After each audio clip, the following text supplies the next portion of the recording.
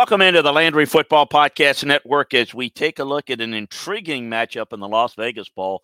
Florida and Oregon State. This Florida team struggled most of the year, up and down, really.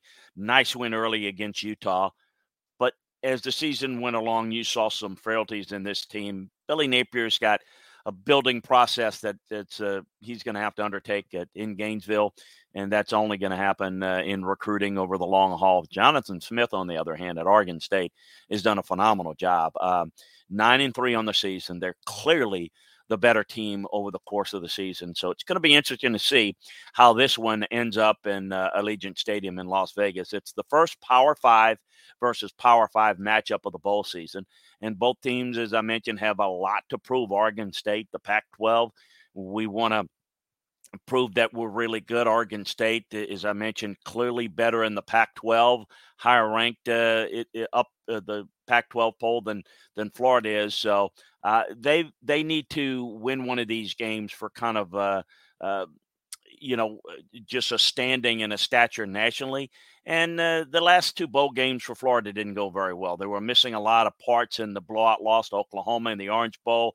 Then they lost to the Gasparilla Bowl to UCF. That was ugly as well. So we'll see how this one plays out. For Florida, they have quality wins over Utah, Missouri, A&M.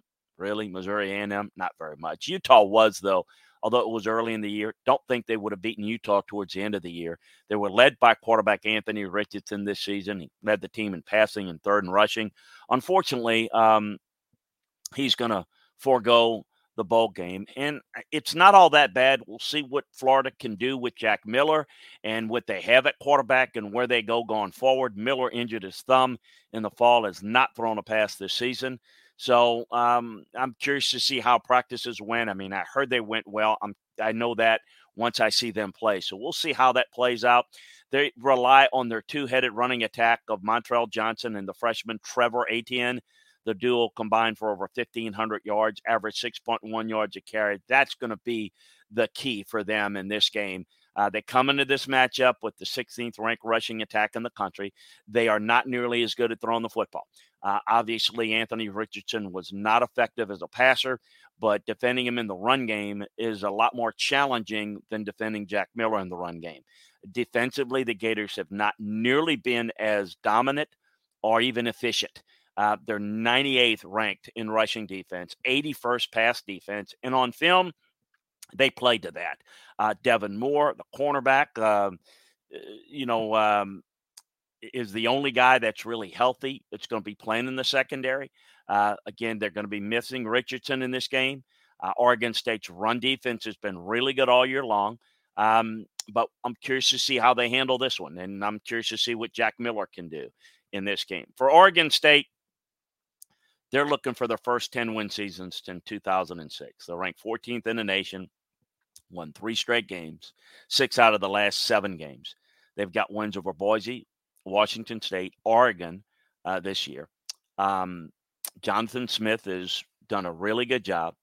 It's his only head coaching job. He's done very well, and he's taken this program to kind of a different level. He's gotten a new contract. He is one of their own. So this is as stable as Oregon State has been in a while.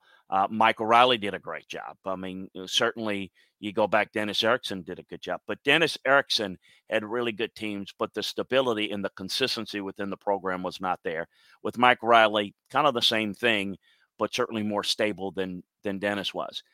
This Oregon State team are led by Pac-12 Freshman of the Year, the running back Damian Martinez. He rushed for over 975 yards on the season, 7 touchdowns, 6.1 yards a carry. Jam Griffin, Deshaun Fenwick, also good runners for them. The quarterback, Ben Gulbertson, passed for 1,290 yards, 8 touchdowns, 5 interceptions. The wide receiver, Trayshawn Harrison, led the team with 52 catches. And he's clearly their guy. If you're Florida, you got to take him out and force someone else to beat him, which thus far this year, no one's really been able to do that. They're 26 in the country running the ball. Keep in mind that this is a team that came back from 21 points down against Oregon, primarily on the ground. Defensively, they're ranked really good against the run, top 15 in the country. And I just, Florida doesn't look as good of a running team without Anthony Richardson in the game. You never know about bowl games. This is going to be intriguing. So it's going to be about what Jack Miller can do in the passing game. If he can throw the football effectively enough, open up things in the running game, that's going to be the key. I think Oregon State's the better team here. We'll see if they play better in this game. They're 10.5-point favorites. That's a large margin. I think that it means a lot to both. I think that most people in the South will look at this as a bad loss if Florida loses it. I think it's a great loss a great win if they win it, because I think Oregon State is a better team, at least this year. A reminder, you can get more detailed film room breakdowns on this game as well as all the other games over at LandryFootball.com. So please make sure that you check out our holiday savings special. Get all the NFL, all the college breakdowns, inside information.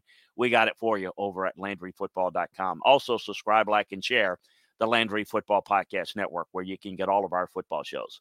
Enjoy the game. We'll talk to you next time, everyone.